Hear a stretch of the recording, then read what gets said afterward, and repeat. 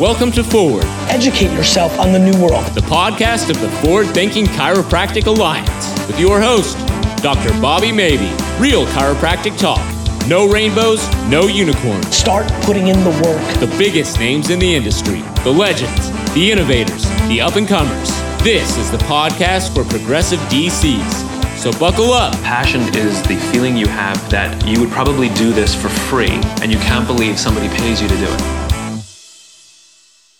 Welcome, everybody, to Forward, the podcast, the Forward Thinking Chiropractic Alliance. My name is Dr. Bobby Maybe. I'm your host, and our guest for this episode is Dr. David Seaman.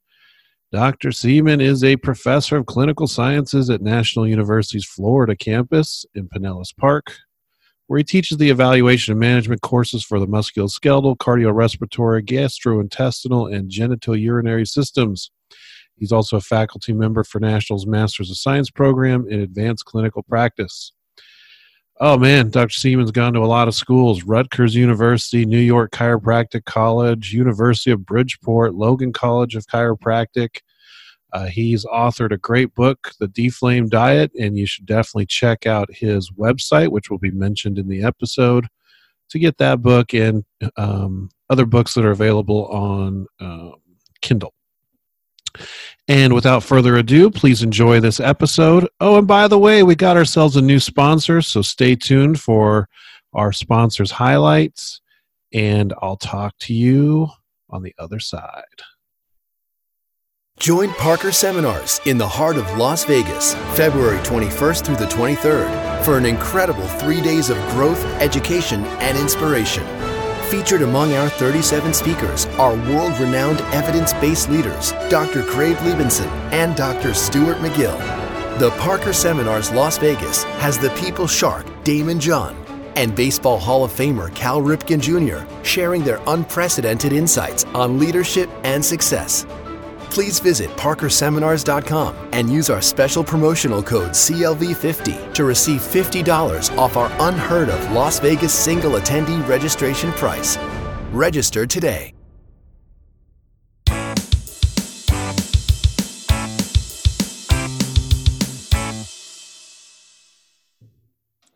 Pain Zone, my friends. You want some free samples? Check them out. ipainzone.com. I highly recommend them. I use Pain Zone myself. A company that is dedicated to the professional. You're not going to find these products at on a website or at a big box store. They're for you and you only, so you can control the quality of the products you recommend to others. And don't forget to check us out. Pain Zone sponsors the Pain Zone Finish at the end of the podcast, where we summarize what we've learned from today's episode. Enjoy.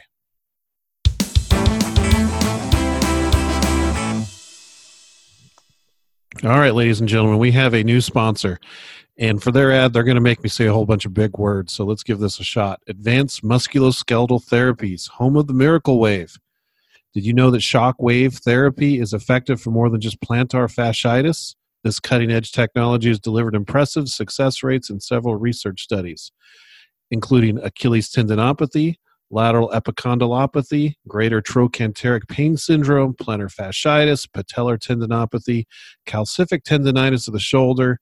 Once again, Advanced Musculoskeletal Therapies, home of the Miracle Wave, offers acoustic and shock wave technology. They are proud to support the Forward Thinking Chiropractic Alliance and welcome an opportunity to educate members on how this technology can improve patient outcomes and drive revenue for your practice. If you're interested, and you should be, contact Gerhard, Mary Edna, and the team at AMT at 770-612-8245. That's 770-612-8245. Or by email at info@amttherapies.com to set up a free consult. And thank you guys so much for supporting the Forward Thinking Chiropractic Alliance podcast.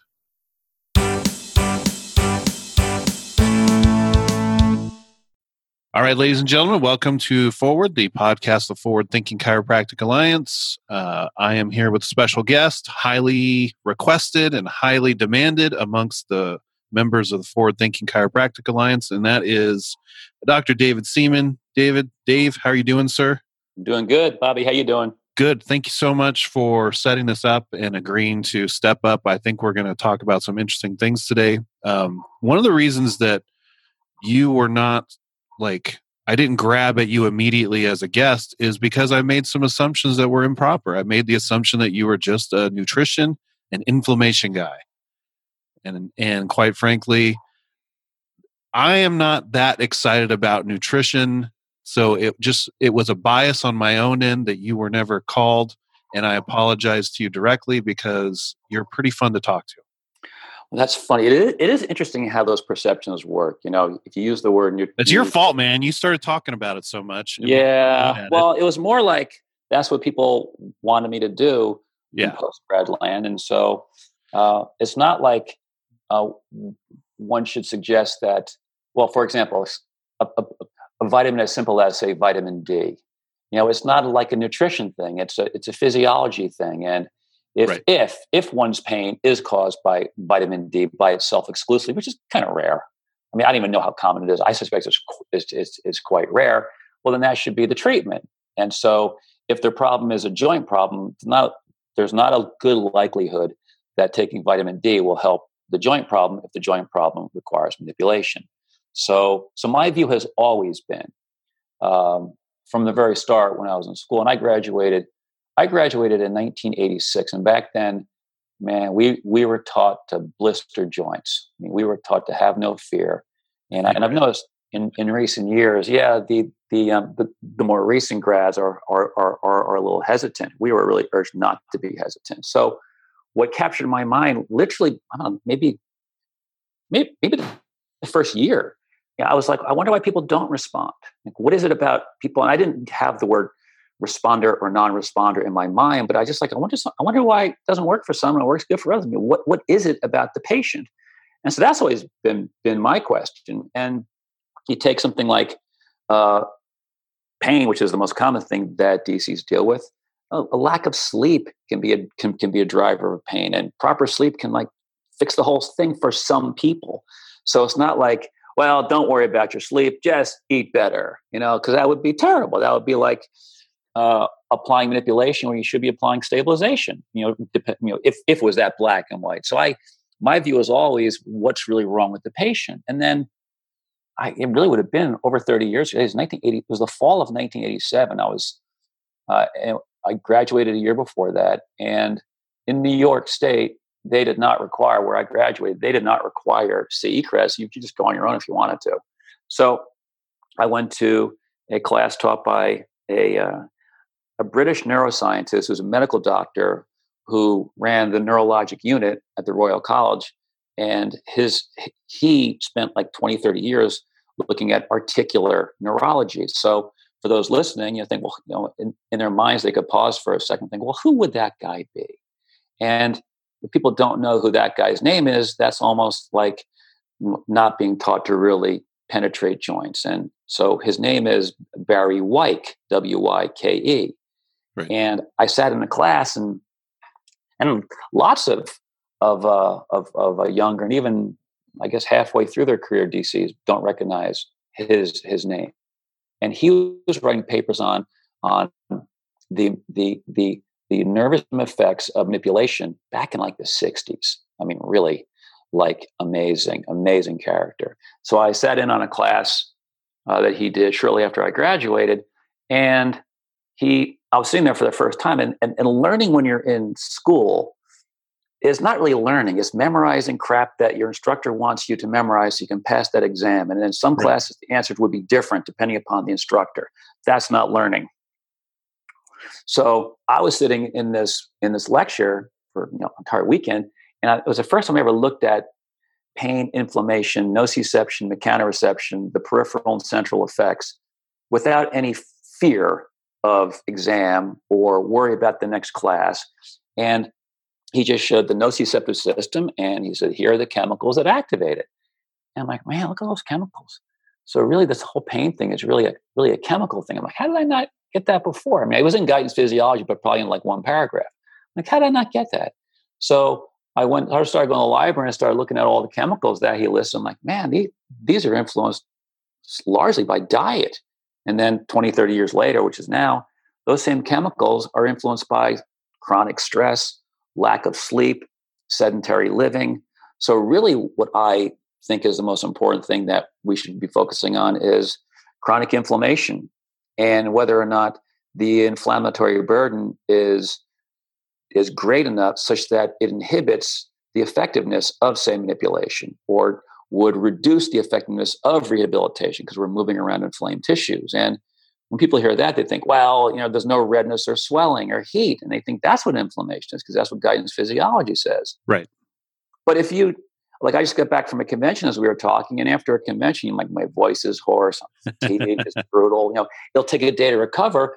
And this means that my inflammatory burden today without injury is greater than it was on Thursday before I left, because lack of sleep, all action, stress, that creates inflammation independent of what you eat. And that is the way to look at this the best. Not like, well, inflammation equals nutrition. For some, yes. For others, no. So that would be kind of like the way I would intro the idea. And I don't know if that's endemic here. It's not even endemic.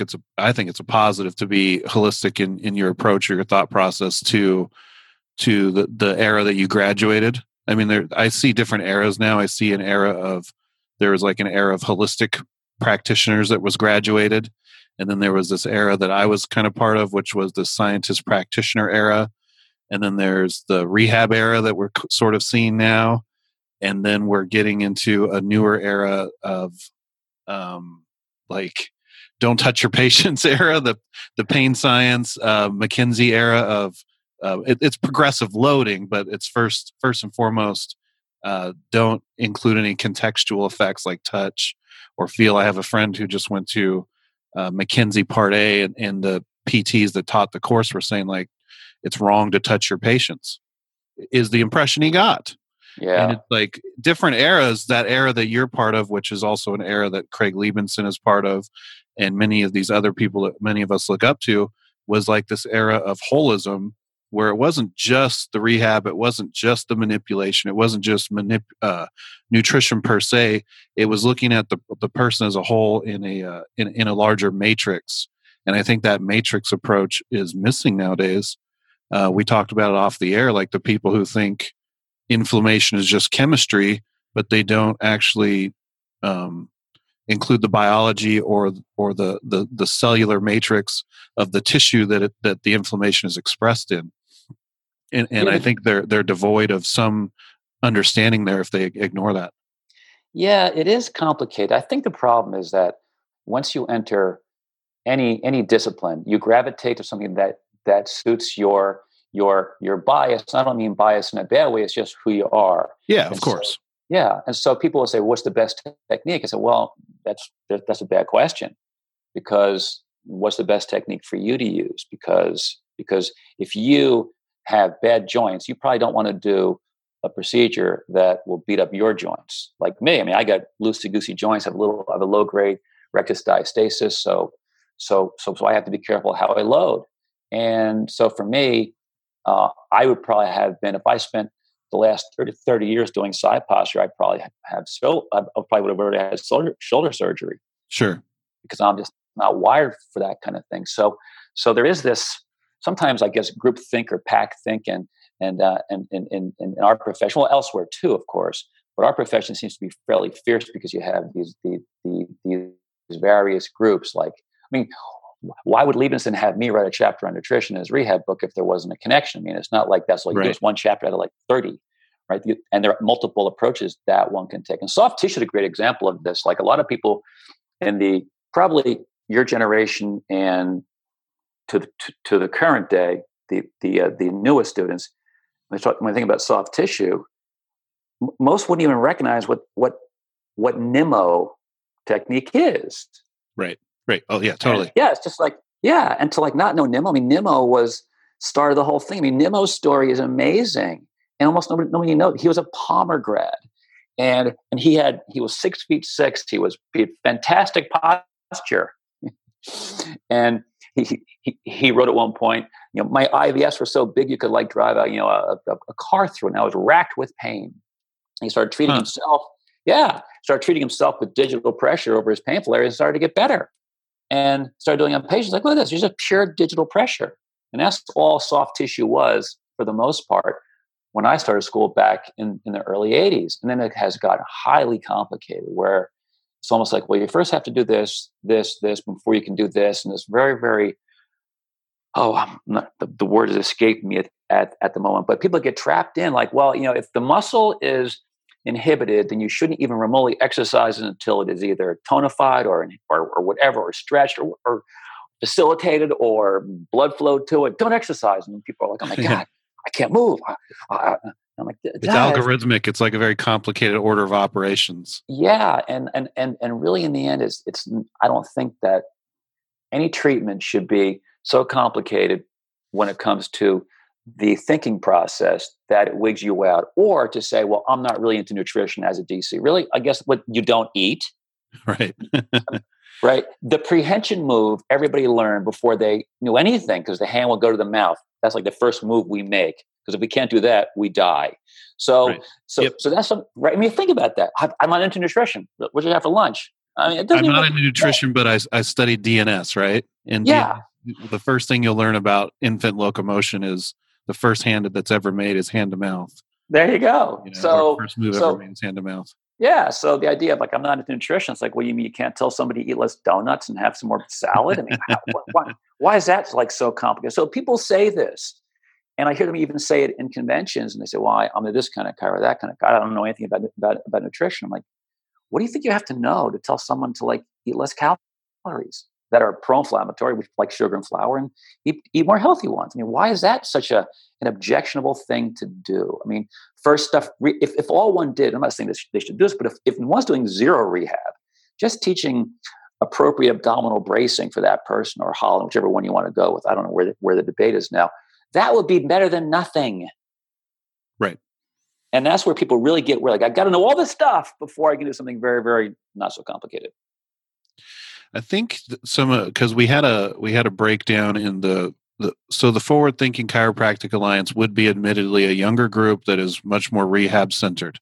So when things that aren't sort of in that paradigm get introduced in the group for discussion, I think they get flamed out. They get burnt down instead of having a logical conversation about the topic. So one of them recently was about nutrition in general. It was originally around CBD oil, but it was mostly about nutrition in general.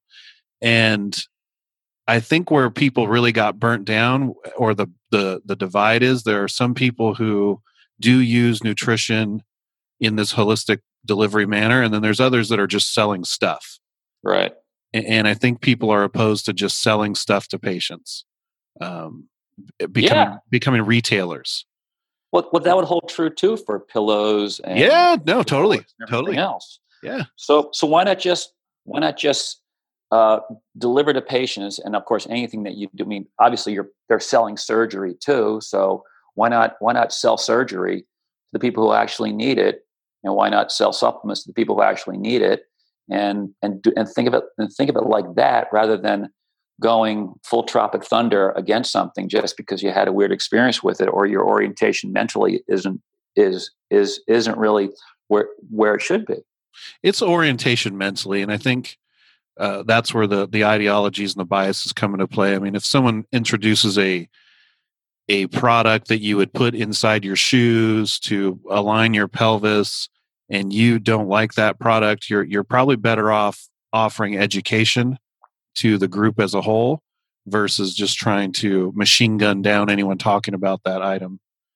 Yeah, it's interesting. And the CBD thing is kind of intriguing. Let's just say it was, and I don't know all the details of it because I really don't care that much, frankly.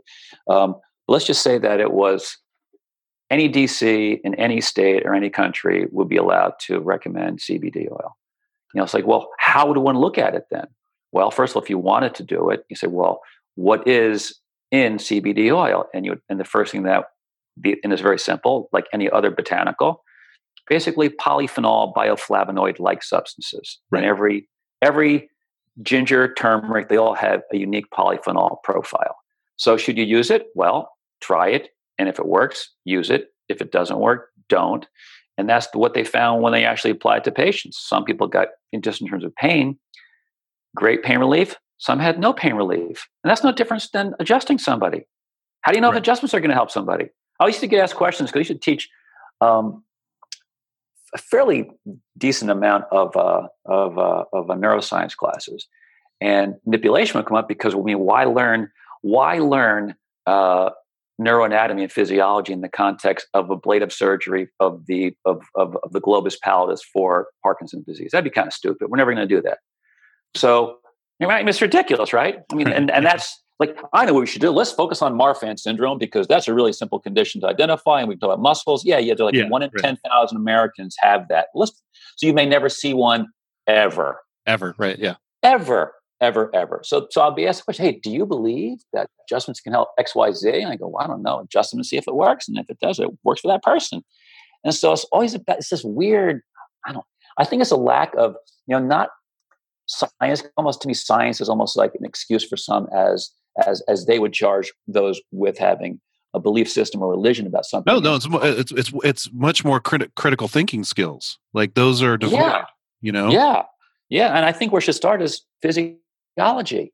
Yeah. And my arguments, which I mostly get harangued in the group about when I do provoke an argument, it's usually a critical thinking one. Like, did you think about the epistemology of what you're saying, or did you think about the ethics of what you're thinking or what you're saying in the post? Like CBD oil, that's great that you can do it, but should you?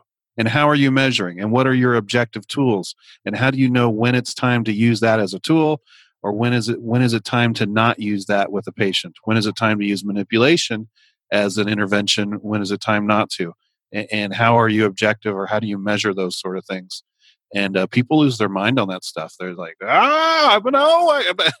It's the something about Mary. The guy in the car invents 7-minute abs, and then Ben Stiller's like, well, what about 6-minute abs? Like, no, man, no, not 6. We're talking about 7-minute abs.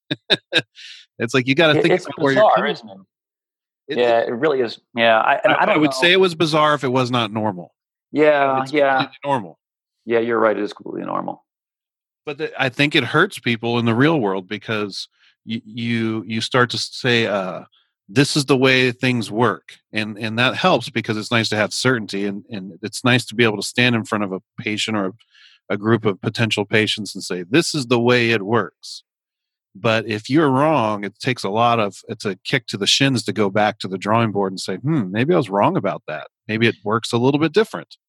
Yeah, what's really interesting about that is that because I'm not an MD, I don't know if they think this way, but my experience with DCs is that they really feel like they need to have an answer that they can give a patient. It has to be sound for the patient, and they have these ideas about how to talk to patients as if they're like not humans first, and then the other is that when you look at medicine, is this going to work or is that not going to work? It's almost like when you look at the way MDs just talk to patients about their condition. It's never about, I shouldn't say never, because someone might go crazy about the word never, but it's so commonly about, here's how you're going to live with your condition that we can do nothing with.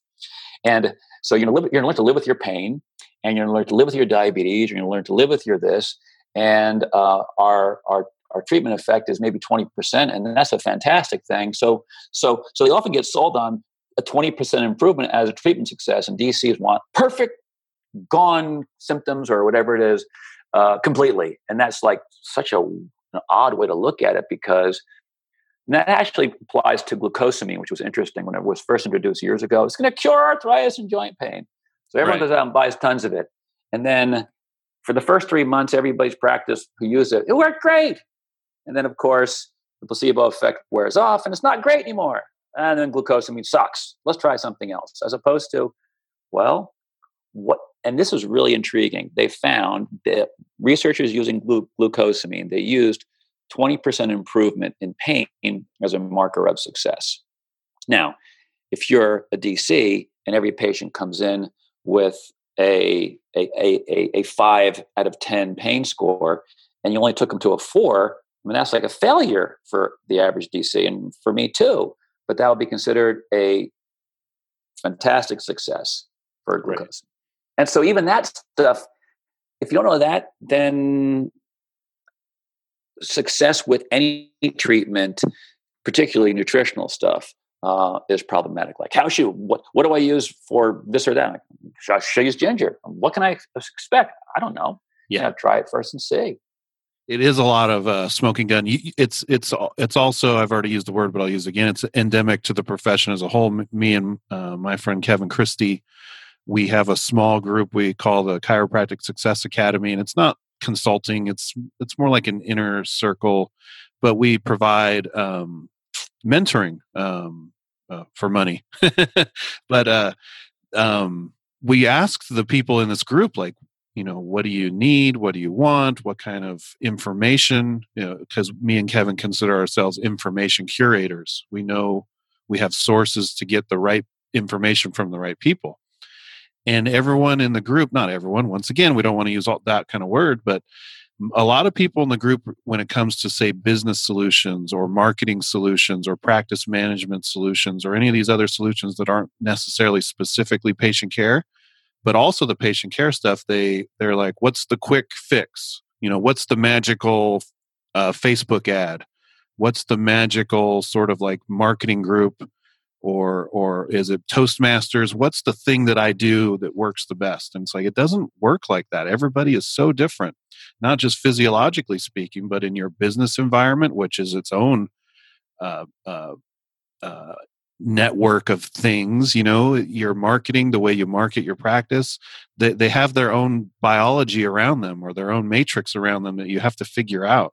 You have to go in and explore this stuff. You can't just, there's no smoking gun quick fix. And I think some people are nervous about that with nutrition. And I see people getting nervous about that with rehab nowadays too. Like, you see those questions come up. What are the magical 4 exercises?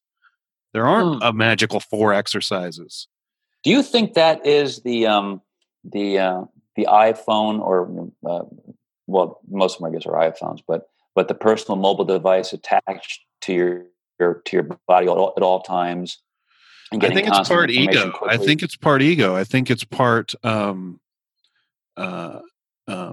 colleges, not all of them, of course, but most of them, giving every single student the idea that they will be successful in this venture where it's an entrepreneurial venture that you're going into if you're going to be a chiropractor. Like, they've given them the idea that they might work in a hospital or in a multidisciplinary clinic, and when you get out, there's always going to be a way to win. And technically, yes, there's always a way to win, but it breaks down in the same entrepreneurial setup as everyone else. There's going to be some people that win really big. There's going to be some people that have a pretty good life with the profession they chose, and there are going to be a huge chunk of them that are just going to fail. Right. And none of the schools are like, welcome, thank you for giving us all this money for your student loans and all this other stuff and your tuition. By the way, a whole bunch of you are really going to be bad at this and you're going to fail. Yeah, that's a problem, isn't it? So they see the people who are succeeding and they'll say, okay, so I'm supposed to be succeeding just like him. He's successful, but they told me I'd succeed too. I have the same degree he does. So what's the trick? What's the trick to Dr. Jones and his multi-million-dollar practice empire? Maybe there isn't a trick. Maybe that guy is really, really on his game or her game, because there are some amazing women chiropractors out there too. It's just like you would be better off selling your soul to follow Dr. Jones around and learn what secret sauce that doctor has. Is it their compassion for people? Is it their never-ending drive? Do they, it's Professor Jordan Peterson. I mention him often. University of Toronto professor of psychology. He's a urban myth and a legend nowadays. But he says you don't compare yourself to somebody else. You compare yourself to who you were yesterday. And I think there's just a lot of like, I deserve that too. So where's mine, and what's the neat little trick to get me there? I think that people should actually just real quick is listen to Peterson in the context of personality types and figure out who you are as opposed because that to me is really interesting because then that goes back to my original interest back when I was in school. It's like, why do some people not respond? Like, what's unique about them that they don't respond to this thing that we're told that they should respond to? Yeah, David, it's the same thing. It's like we have non-responders as patients, and we as chiropractors, we have non-responders in our field. They're like people who don't respond to the call of being a chiropractor. they'd be like, oh, sport and spine clinic. I don't like to use the word chiropractor. There are people who say that, and it's like, embrace it, man. You chose it. Right. You chose it. Live it and do it. Be the best chiropractor. DC, practice to the full scope of your license. Do everything you can to help figure out the way to make the world a better place with what you got. I don't really hear too many people saying these days, what do you do? Now, for me, it's a little bit different. What do you do? Chiropractor. What do you practice? I got to go serious. So I just tell I just kind of like modify like my description of what I do because, but otherwise, what do you do? Well, I'm a chiropractor. I wouldn't say, professional athletes, the military, they love chiropractors. Why do chiropractors not love chiropractors? I don't get it. That's really a weird thing to me. It would be like if you were out at a bar and you were a single guy and you were trying to land a date and you just weren't proud of yourself. Imagine how many dates you would land, as a single college guy. But if you went around and you were like, I'm Dave, I'm David Seaman. Hey, how's it going? You're like, well, there's some confidence there. It's the same thing. And it doesn't just translate into getting patients. It translates into other people wanting to work with you or other people wanting to have you come to their event and speak. And it's just like, I think there's a big, it's weird dichotomy. There's like a pride piece missing, and then there's too much pride. It's almost like an overbearance of pride in in some of this behavior. And that's real world. So we don't, in the Forward Thinking Chiropractic Alliance, as a rule, we don't have vaccine discussions. You see how I turned the pace really fast there? Yeah, that was like out of nowhere, dude. Now it's like really quiet in the internet. Like whoever's listening to this, it went to space and back, and you're listening, and you just got a little thump in your heart and your chest because we might mention the word vaccines. We don't mention them in the group just because I have not found, in my experience, chiropractors who are able to rationally discuss the issue without it devolving into a complete nightmare of an argument. Yeah, it is a nightmare. There are facts somewhere. They're out there somewhere, but it doesn't seem like either quote unquote side of the profession is able to meet in the middle and discuss facts appropriately. Yeah, we see it all the time in the one side of the profession that says that vaccines are the complete evil and it's the government injecting robots into your bloodstream for this ultimate mind takeover. And then on the other side, we see that they are the absolute necessary, and there's absolutely nothing wrong with the vaccine ever. You should never question the safety or efficacy of vaccinations in our population. It's all been figured out. It's been the greatest life-saving venture that medicine has ever created in their entire lives. I would call bullshit to both. Yeah, there you go. Exactly right. Yeah. And say, show me the answers. Yeah. And you experienced that a little bit. What was it? What was the topic? What was the? Oh, there was. Because you can't discuss vaccines. You can't just say vaccines. You have to say like vaccination for a specific condition because they're all different. Yeah, it had to do with. I think the World Health Organization has this piece that describes 6 myths about vaccines. Like and I think number 1 was there was a substantial reduction in infectious disease before the vaccine era due to improved sanitation. And really, if you look at like where vaccines kind of kicked in, it seems most aggressively would have been around like 1963-ish, 60-ish. That was when the measles vaccine kicked in. I mean, there were others before that, obviously, but that would be sort of the era when there was the sanitation improvement and the hygiene and water is clean and you have heaters and ACs that work and all that kind of stuff. So the myth is that there was a reduction in infectious disease cases per year during that era, and you could look and find that data if you went carefully, I suppose. But what's very, very clear though is that the death rates dropped precipitously from infectious disease This is right on the CDC's website, and it's in pediatric journals. It's not even like remotely conspiracy theory or Yeah, I have the graph in my mind. I know which one. Yeah. And so that's all I said. And these guys went ballistic because they couldn't get past that I still don't know what they couldn't get past because, they just, they just struggled with it. And name calling them, like, I was talking to pre-vaccine era, man. The pre-vaccine era is the pre-vaccine era. And if death rate dropped before the pre-vaccine era, well, then it wasn't because of vaccines, because they weren't around yet. And cases like, and you can see for measles, after 1963, it was before 62, 63, it was like 450,000 cases per year. And then before the 60s were over, it was the line was it was literally a vertical drop in number of cases. And that's because of measles vaccine. But death rate dropped precipitously before there was the vaccine. So death rate and cases are two separate things, and these guys equated them.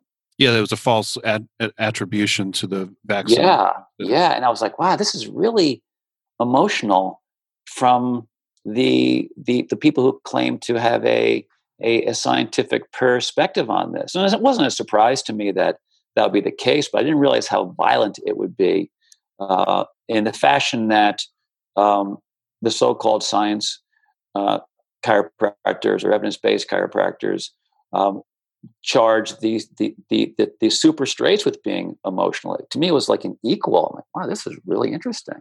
And it can be, and it is. Yeah. Do you think? Well, it's a public health question, because if it's the World Health Organization, they're attributing death rates and sanitation throughout the world, and a lot of people who are in the scientific side of things tend to be somewhat ethnocentric.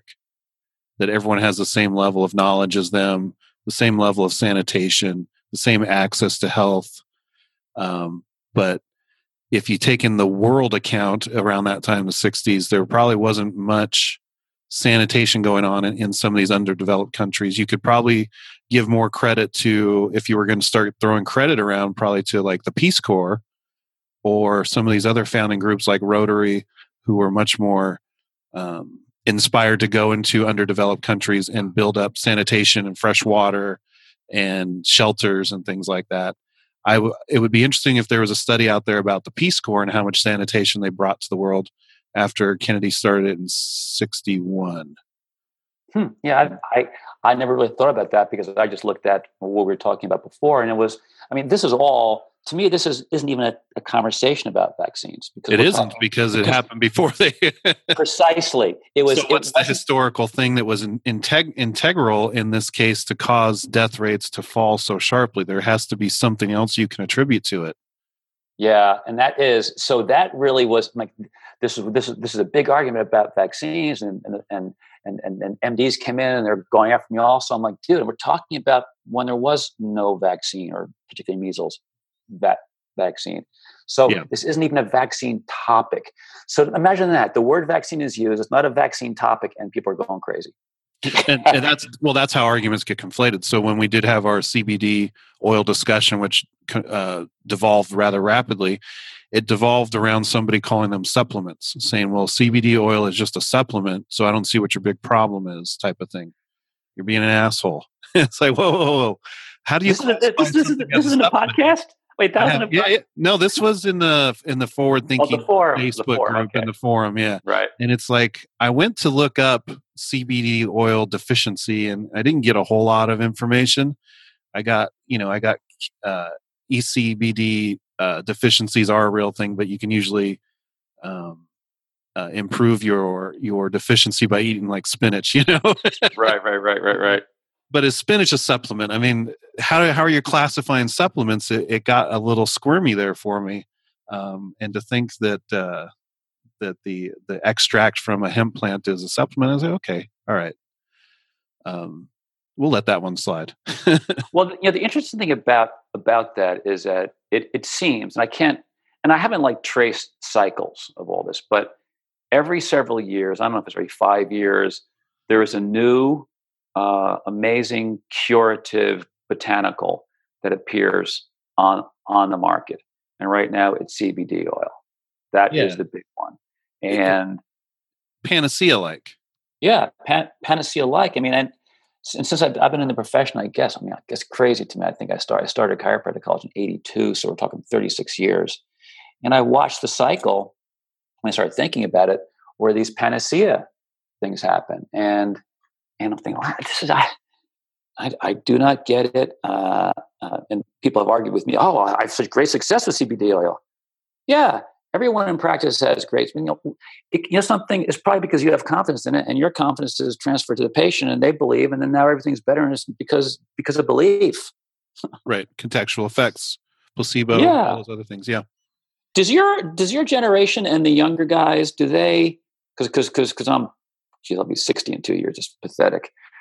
So like I'm like, dude, I'm heading towards like the final tier. You know, if you break down lives in terms of thirds, the first 30 years you don't even think about it, right? And then between 30 and 60, if you are one of those guys and you talk about getting all these, ignore it.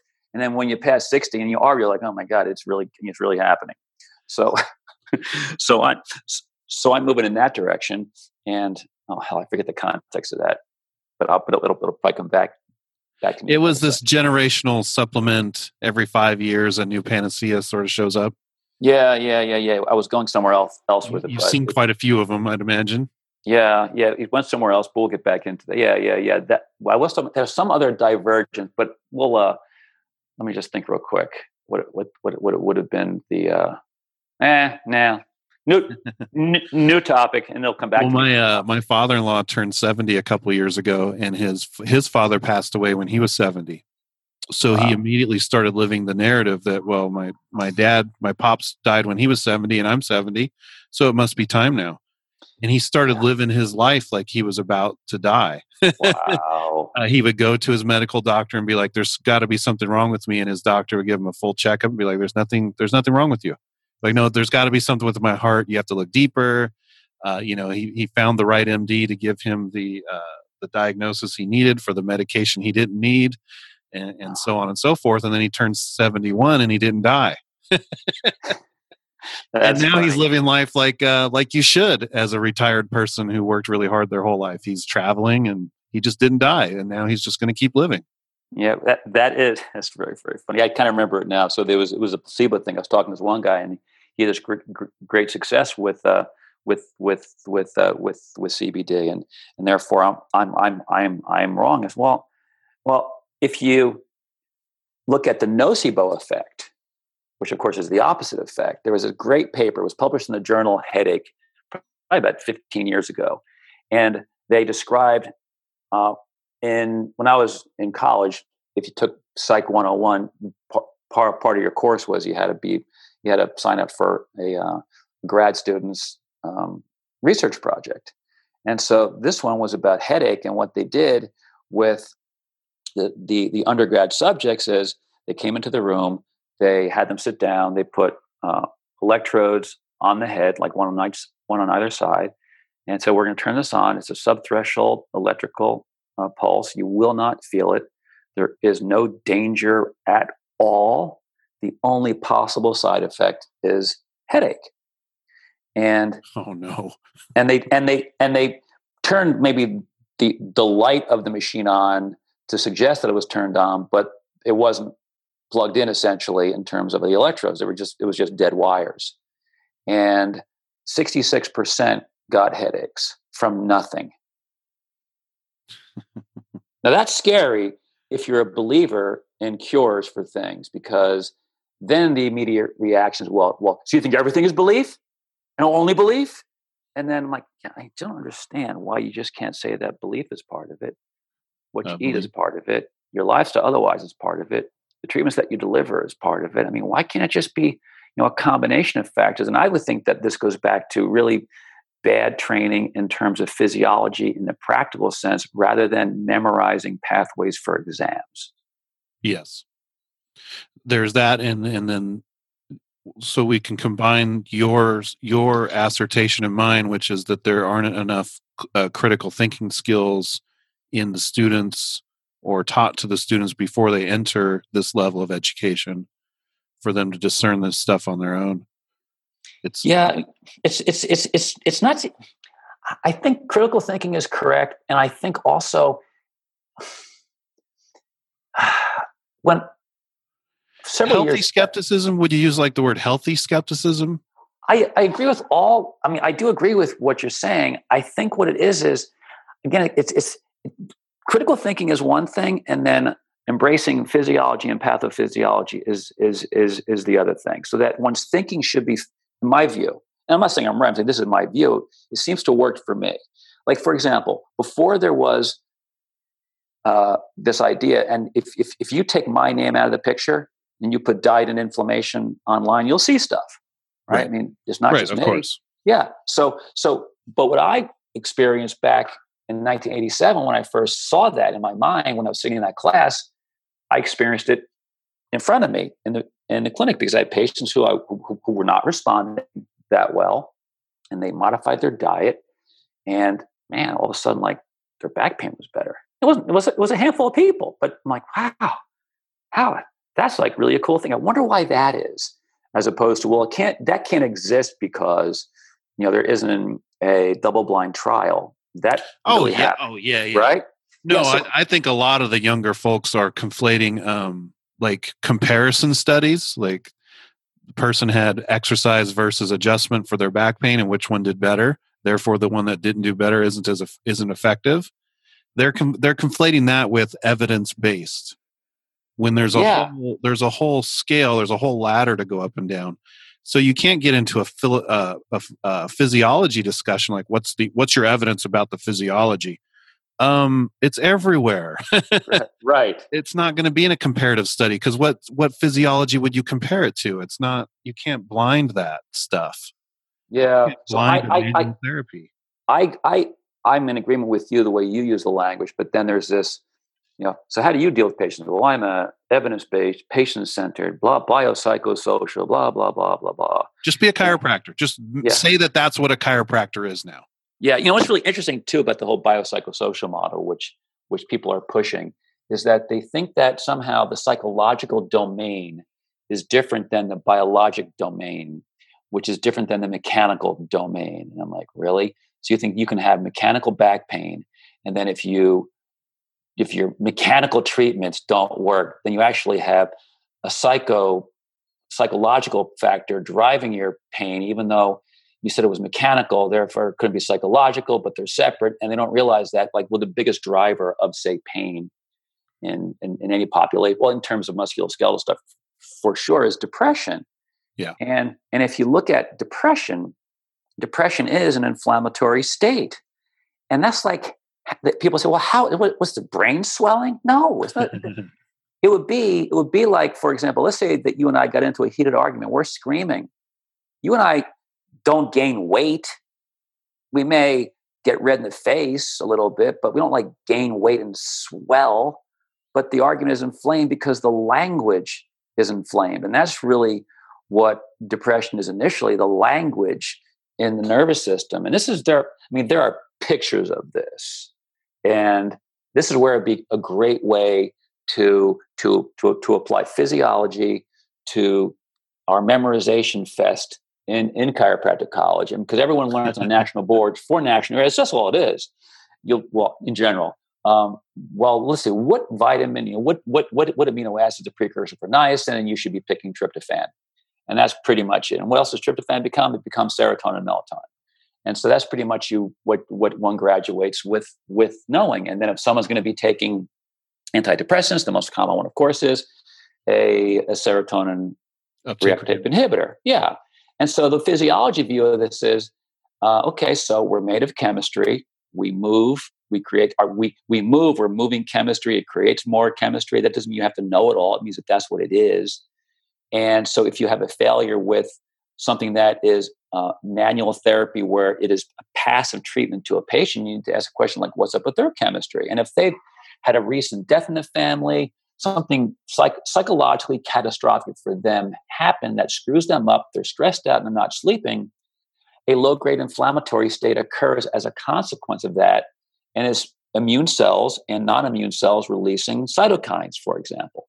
And when this happens, the conversion of tryptophan to serotonin is diverted downwards to the niacin pathway, but it goes down this thing called the kynurenine pathway.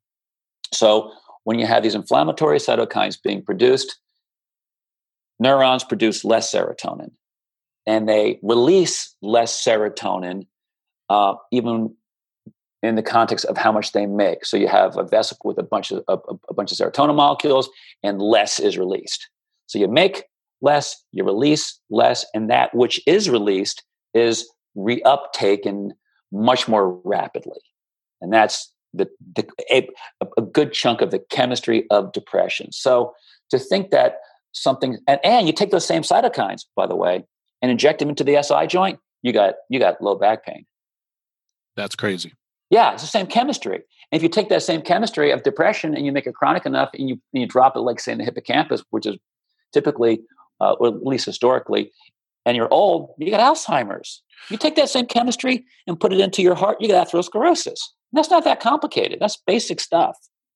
Yeah, even the research is pretty clear that we all know sort of like back pain leads to depression, but what a lot of people don't understand is the research also says that depression leads to back pain. And other pains. And other pains, yeah, of course. Yeah, because depression it's pain chemistry, but the first sign is depression in that patient. Well, no, I mean, that makes perfect sense in sort of if you want to go towards these pain science guys like Lorimer Moseley, Butler and Moseley, and their explanation for why pain exists and what happens. And it's this protectometer, pain and depression and all these other things are ways of our body and our nervous system and the brain, which could be part nervous system, part immune system, and all that. It's a way to modulate between these safe versus danger, fight or flight. Am I okay or am I not okay? And then the not okay is a drive to get the person to change. What I usually tell my patients is all you get is a signal, you don't get an answer. If you have pain, it's a signal that something has to change, but it's not the answer. Right. And if you're depressed or sad, there's a signal, and then we have to use either you're going to figure it out on your own or you need a professional to help you figure out what the signal is trying to tell you. What helped me out years ago when I was confused about pain is that I came across, and I don't remember how it happened. It was first that Barry White experience, but then I got turned on to the International Association for the Study of Pain, became a member of it. It was really like only Craig Liebenson and I and a couple others who were members back in the 90s. And I start to look at pain from the perspective of the nociceptor. Yeah. And to me, that takes away, like, I'm not down on Moseley stuff. I'm just not up on it. Because I prefer to just look at it from the perspective of the nociceptor. And now the thing about the nociceptor beginning, and this is where language is really important. And it's really funny. I'm really into language. And of course, I don't know where I suck with my language because you don't know where you suck until you find out that you suck. That's the thing. Yeah. So when it comes to nociception, if you look at the in the beginning of it is almost like from a non-PhD scientific perspective, from a practical perspective, the spinal thalamic neuron beginning in the dorsal horn responds to the same chemicals that the nociceptor in joints respond to. So it's the same chemistry. People say, well, you got central, you got peripheral. No. Yeah, right. If I'm depressed and you were able to just stick a needle into my brain and jack out some fluid, and then you draw some blood, you'd see the same flame taking place peripherally and centrally. They're not separatable. I should keep going. Yeah, keep going. No. Well, so when it comes to how one looks at pain, I don't like to create like those constructs of, well, pain is in your brain, it's not over here, it's not there, because when you look peripherally, you rarely see pathology to the extent of the pain. And therefore we think, well, it's because it's not there. It has somehow moved to the nervous system centrally, which is kind of foolish, actually, because if someone has, you cannot see pathoanatomy if your CRP is 6 versus below 1. You may have no pathoanatomy, have a CRP of 6, flaming like crazy, and you have peripheral nociception. That does not appear to be that way because you do not have changes on imaging in the periphery. So there's artificial separation that exists because we want to see things in pictures and images, and bone out of place or restriction or whatever it is, as opposed to, for me, embracing the physiology. Yeah. It's almost like a train is heading into the station and all the tracks sort of line up. And it's not one track, and it's not the station, and it's not the train. It's the train, the track, and the station, and the bell ringing, and the conductor. It's all of it at once. And for me, when I look at this nociception inflammation thing, I think that would be a great place, because even something as simple as everyone learned this in school at one point. It's a central unifying theory. Yeah.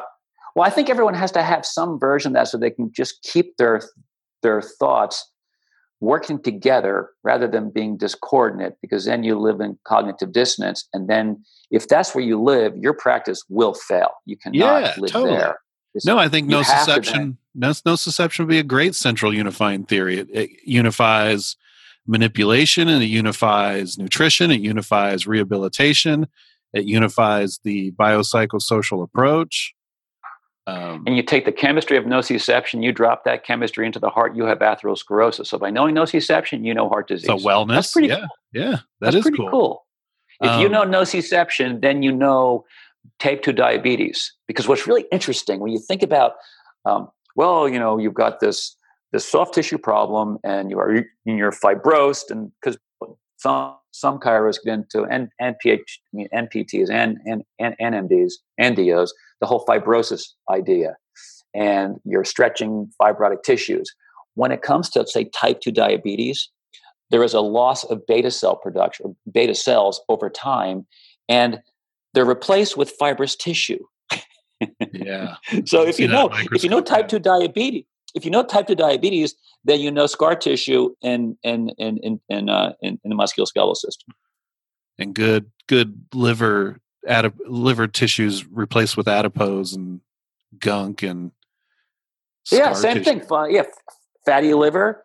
The process of fatty liver is the same chemistry as atherosclerosis. I mean, it's slightly different because the parenchymal tissues are different, but it's the same chemistry. So fatty liver is basic, and then cirrhosis is basically a disc herniation when you look at the chemistry. And speaking of that, isn't that wild?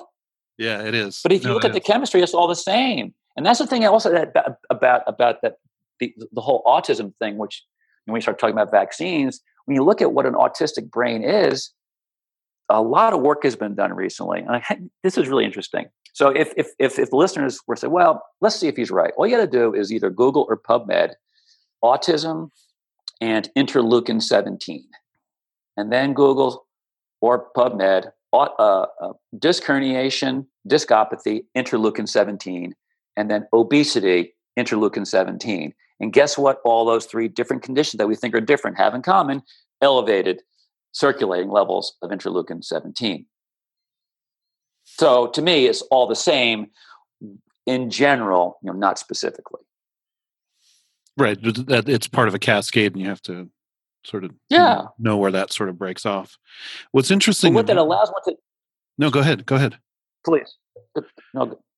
No, because you're on a thread. I don't want to start a new one.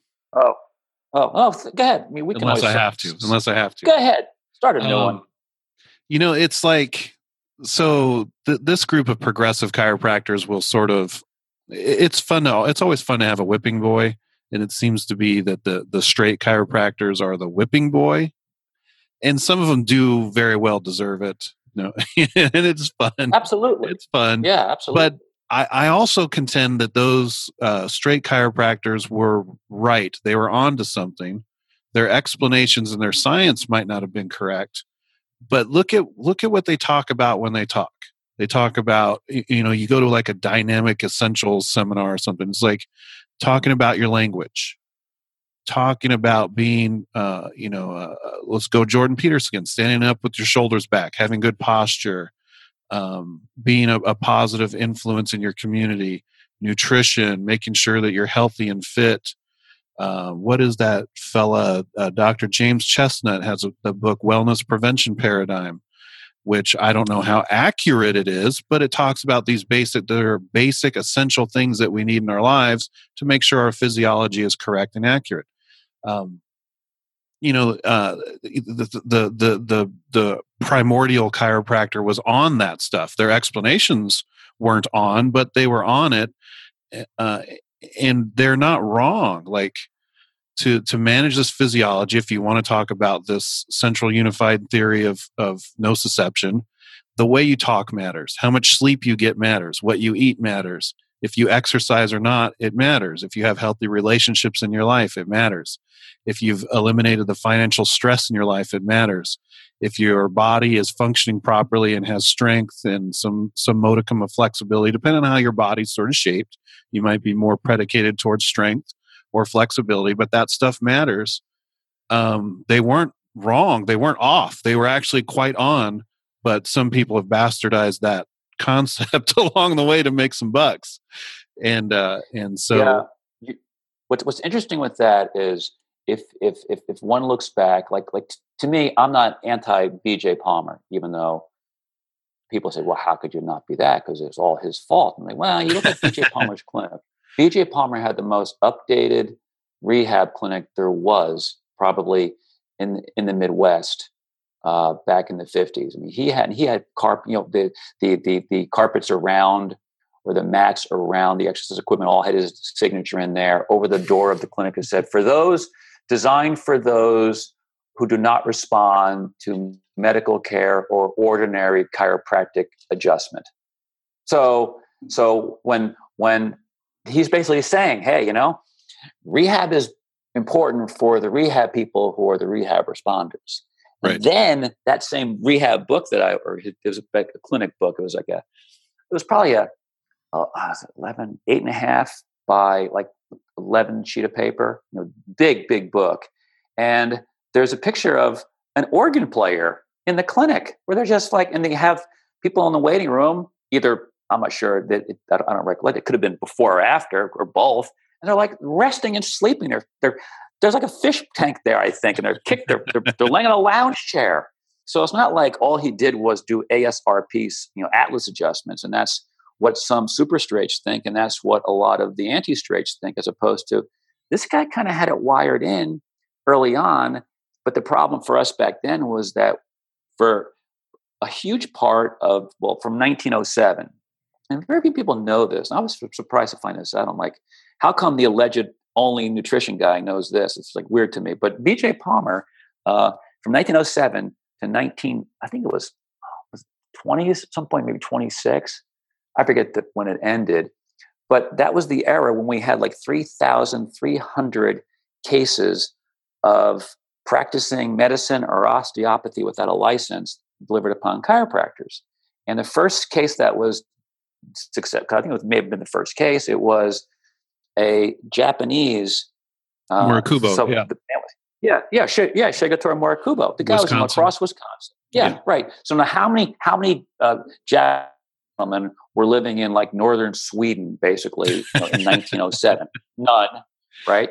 So if you can defend this guy, you could defend anybody. So the defense was the unique philosophy of chiropractic, and that's when BJ Palmer actually said, like, we had to legally squirm using lenience to keep the chiropractic profession alive. We didn't diagnose, we analyze. We didn't treat, we adjust. We don't cure, innate cures. Except if you go back to 1903, when BJ Palmer had massive full-page ads in the Davenport Times, I cure everything. Oops, 1907, I cure nothing. And so the super hardcore philosophy crew, they think that it was a special thing that is like uniquely chiropractic and holistic. He was Moses and he came down from the mountain. Legal argument. There's a legal argument that became a quasi-religion for some. So the anti-BJ guys should take note that dude manipulating, psychosocial, sleeping, and exercise. No, he was a cool cat. No, he was a cool cat. Yeah. The whole cash grab stuff with the little thermograph thing. Everybody makes mistakes. You got to kind of like forgive some transgressions.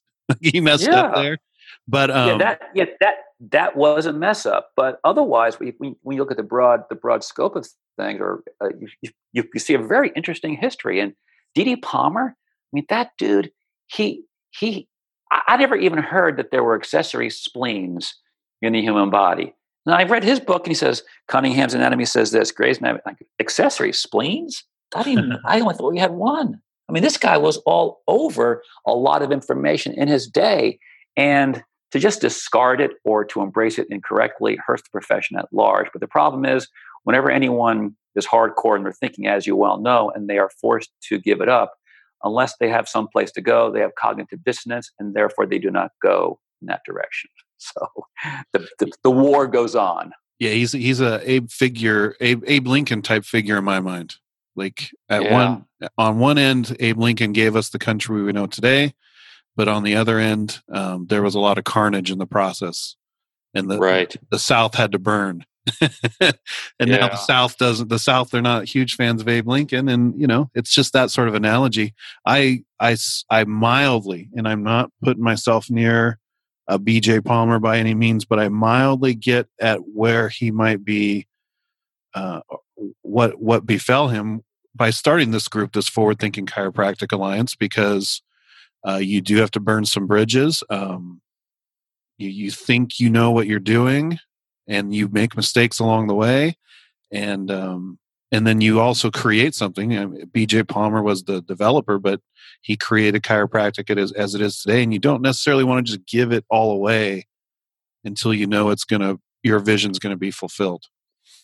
My suggestion for anyone who has issues with the whole B.J. Palmer story is that they should go to Palmer's Homecoming one year, or get permission otherwise, and do a tour of the B.J. Mansion.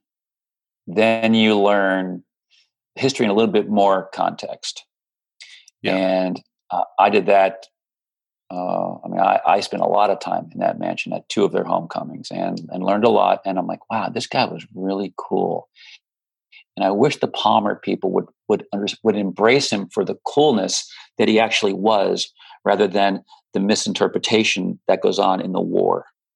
Because I was given that book, by the way, by a 60 years ago Palmer grad, taught by Gonstead himself. And he goes, look at this. I'm like, wow, look what B.J. He goes, yeah, look at all the stuff he did. How no one knows this? How is this possible? So it's...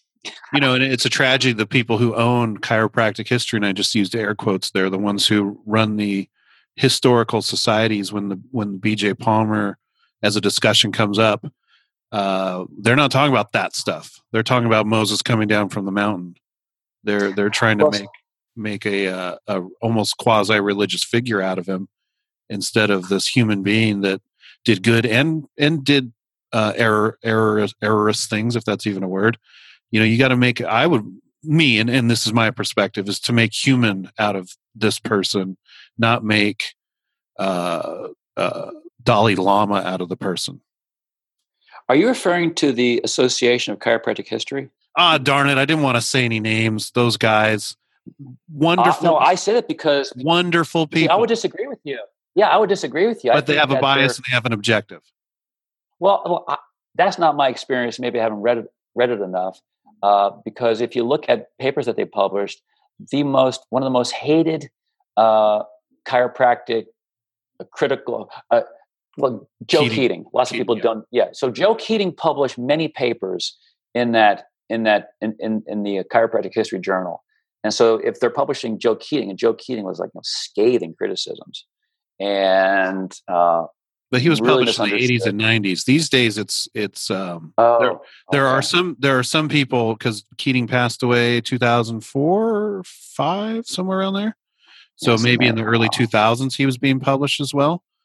There are certain people who control that group that are trying to control the narrative of what history is being told and what history is not being told. Not all of them, because some of them are descendants of Keating in a way that they are very, very realistic about the history of chiropractic. And then there are others in that group that want to sort of mold it to a certain perspective.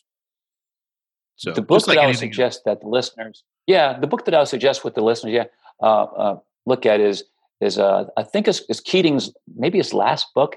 It's called B.J. of Davenport, and that was published by the Association of Chiropractic History. Yeah, and they can even read it online. Story. Yeah, it's a great book, and I think that people who are pro and anti BJ should read that book, because it gives a picture that is much more colorful and a whole. And to me, it shouldn't even be like an issue of contention to me. But for others, of course, it is, because when people hear me talk, they come up and say, "So what you're saying is this?" I go, "I didn't." It was kind of like the Jordan Peterson interview with what's her face, Kathy, whatever. Yeah. So what you're saying is, like, no, that's not what I was saying. I didn't. So you're saying that I should stop adjusting patients and just give supplements? No, this means, so there, I think that the Jordan Peterson discussion about IQ might fit in. How could you hear that if those words were never uttered? That really speaks to ideological possession. That's perfect. I think that's a big primary issue. So when we're going to do two things to close out. One, to close out, advice for the up and coming young chiropractor or student who's out there now, based on your experience, based on that good old golly gee whiz, thanks Dave, advice that you would give around the fireplace to a couple starry-eyed students who are asking you, how do I do this the best I possibly can? Okay. I will look at it like this, because you mentioned before, Mackenzie, you don't touch patients. Activator is clicking a gun. For me, if I had been practicing all these years using my hands on people, I probably would be crippled just because of my loosey-goosey joints. So for me, and I remember watching. Do you remember? What was his name? I can't remember the bodybuilder. But does the name Peter Gratali ring any bell for you? Mildly. Mildly. Yeah, he was in my class, and he became a trainer of one of the Mr. Olympians, and so Pete was in my class, and then there was this young woman who was in my class who was probably weighed 100 pounds and was 5 feet tall, and Pete's my height, 6'2", and weighs probably about 250. And so there's no way you're going to look well. And then you can take, of course, some women who are 5 and they're just like that strong, but not the average. Not the average. The average woman is not going to be banging out push-ups and pull-ups unless she's a CrossFit chick. So this was a very, very not well-muscled female, and so there's no way she should be doing the stuff that Dr. Pete was doing. And so I think that students should first find procedures that suit their body type. And if it doesn't suit your body type, well, then don't do it, because you'll get injured. And then now you have massive debt and you're injured. And the malpractice insurance days are not nearly as robust as they used to be. So you have to pick what suits your body type in terms of procedures, and your mind, what suits your mind. And I would add the caveat, as long as it's physiologically based. And then find those people who are in practice, go shadow them and watch what they do, and see if their practice style suits your psychotype, a la Jordan Peterson, because you brought him up.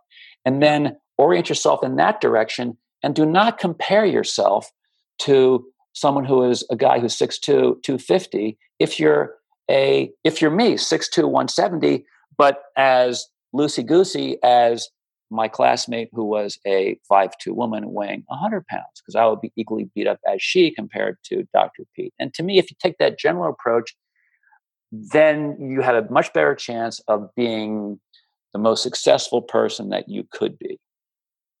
Perfect. My final closing one is, I'll use myself as an example, and then you can go off. I'm a big boy. I'm husky. 6'4", probably around 260 on the worst days. So 250, 255, 260. So that puts me in the, around a BMI of like 31, 32, somewhere around there. But genetically speaking, I'm blessed because CRP is always very classically low, not a lot of joint complaints and all that stuff. But I don't want to be this big. I saw myself, pictures of myself on the stage at Forward KC. And I said, I don't want to look like that on a stage. Of course, I want to have more energy and be a little more flexible and all that. This is not a medical intervention, just using me as an example. without giving any specific medical advice, what would you tell a husky fella like myself? Well, the fact that your CRP or scare is the low, crap out of me, scare the shit out of me, and say, if you don't change, this is going to happen. Well, here's what I would do in addition to CRP. And this will be mildly shamelessly self-promotional, but everybody has learned basic lab work. And this is where DCs get afraid. Oh, I don't do labs. Well, everybody knows what glucose is, not a big deal. If grandma can take out a glucometer and check her glucose, a DC can do the same thing at home and get comfortable with checking glucose. Okay. So what I would do, is I think that everyone listening should get a glucometer, or in your case, get a glucometer and check yourself. You need to also make sure. A buddy of mine who was, this is interesting actually, 5'10", 195 pounds, a small bone, unlike you. Like I have probably, in terms of bone, the smallest male bone formation you could possibly have. And this guy, we're basically the same. So at 195, his BMI was 28. Oh, wow. He wasn't feeling well. He was thirsty and urinating a lot. He goes, maybe I got diabetes. So he goes, all right, this is what I'm going to do. In case I do, I got to have a plan. This is a smart guy. I have a plan. So he goes and gets a glucometer. He does his fast. He goes in, gets his blood drawn from LabCorp, goes out to his car and checks his glucose. 300 fasting, full diabetic. He gets back. He's like, I hope that this is wrong and is proven wrong by LabCorp. But he was there because he figured he had some version of this. So he gets his LabCorp results back, and they were essentially identical. So now he knows that his glucometer is his marker without having to go get stuck every day or week. So he checked every day. So his hemoglobin A1C came back, and it was 11. It should be below 5.7. So he was like, hey, I'm a full on diabetic. And like any good chiro, he's like, screw this, I'm going natural. So he decides to do my recommendation, which is no sugar, no flour, no refined oils, and replace them with vegetation, basically. Not a plant-based diet, which, by the way, is radical, vegan, confusing language. People use the word plant-based. Well, the paleo diet in Africa, or different parts of Africa, was mostly plants.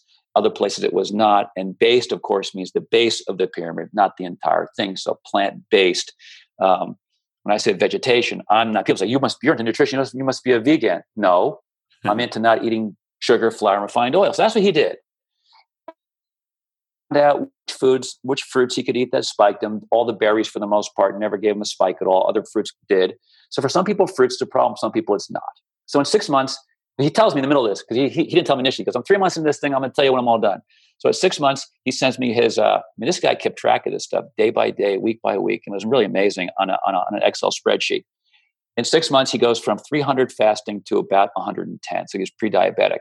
His hemoglobin A1C went from 11 full-on diabetic to 5.7 in 6 months. So his BMI was 28, dude, 28, and he was a full-on brutal diabetic. He went from 198 or 195 down to 175 in that time period. And so my point is, and this is a great way to look at this in terms of being objective, is you need to measure multiple markers, not just CRP. I mean, odds are pretty strong because CRP goes up commensurately with blood glucose and lipids typically. So CRP is a good way to check, but easiest way is glucose. So if your glucose is elevated fasting and 2 hours postprandial, odds are your CRP is up.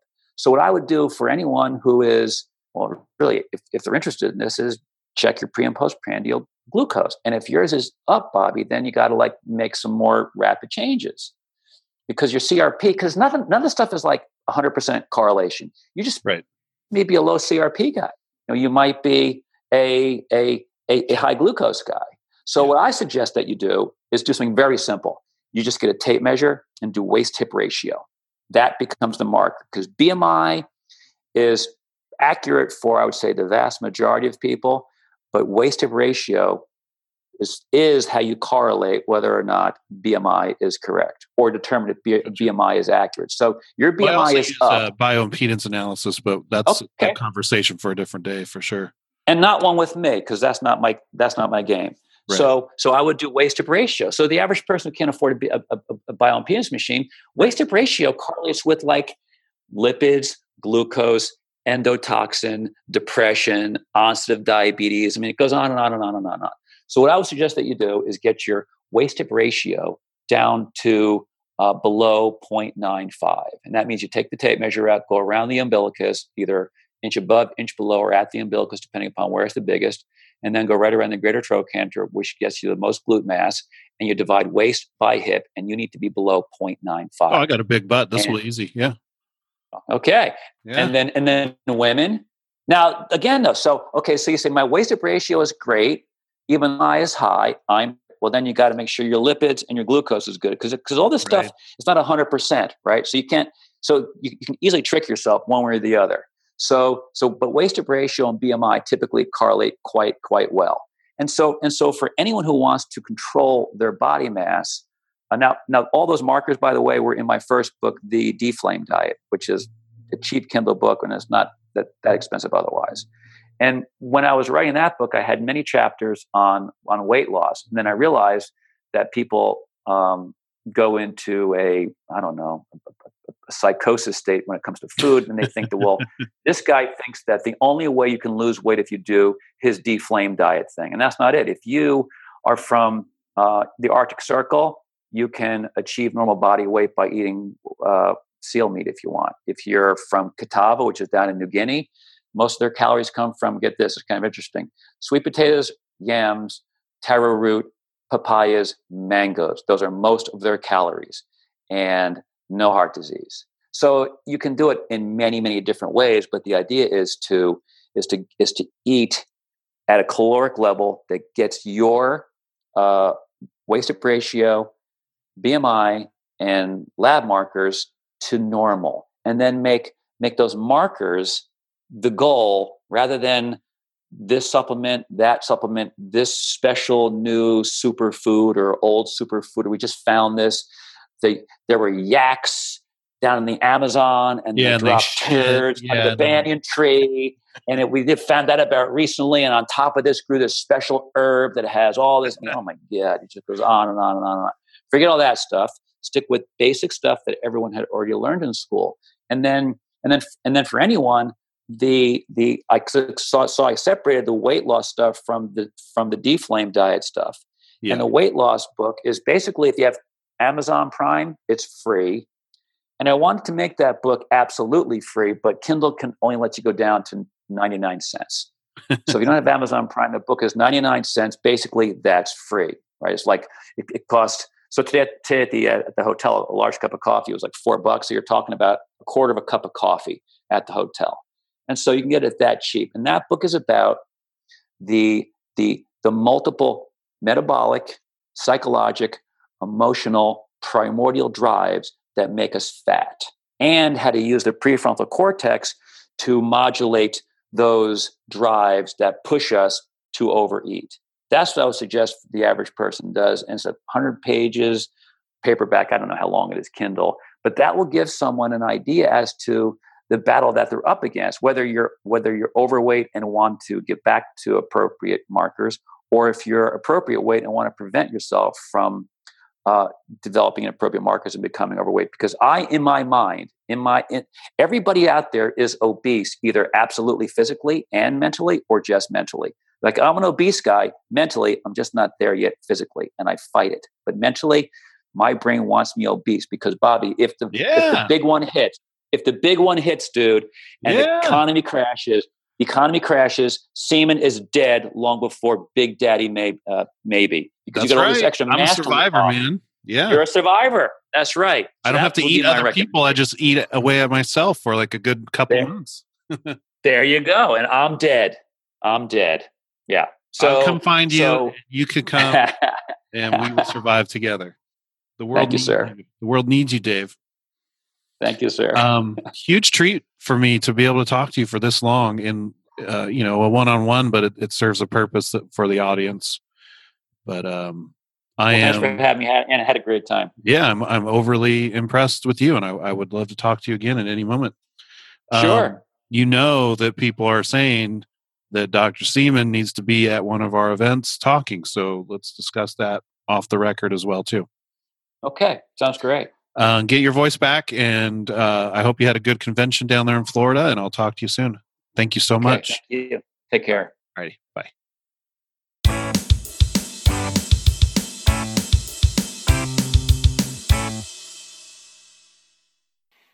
All right, everybody, this is the part of the show where we do the pain zone finish. Dun, dun, dun.